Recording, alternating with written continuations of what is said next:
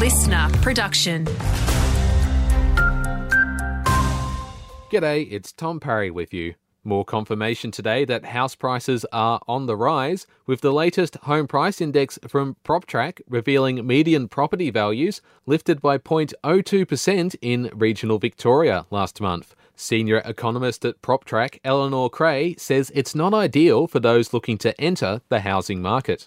Conditions are a little bit more difficult. So we know that we've seen a substantial increase in interest rates since May 2022. Now that has significantly increased borrowing costs and reduced maximum borrowing capacities and contributed to a sharp deterioration in affordability. The Victorian government's new health strategy has received the tick of approval from the Rural Doctors Association. That strategy includes a local training initiative, which the association's president-elect, Dr. Louise Manning, says is great to see. If you grow your workforce locally, they're more likely to come back. And we know that through lots of studies that retention and attraction often stems from rural origin.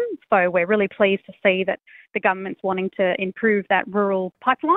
Police in Sunraysia have launched an investigation following a grass and shed fire at Redcliffs. The blaze took hold around 9:30pm on Wednesday at a property on the Calder Highway, with CFA crews bringing the flames under control within 10 minutes. It's been suspected the fire was ignited by a cigarette butt being thrown from a moving car. And briefly, the Poppet's Head in Bendigo's Roslands Park has been closed due to safety concerns. Greater Bendigo Council says it's uncovered significant rust issues in the structure's upper levels.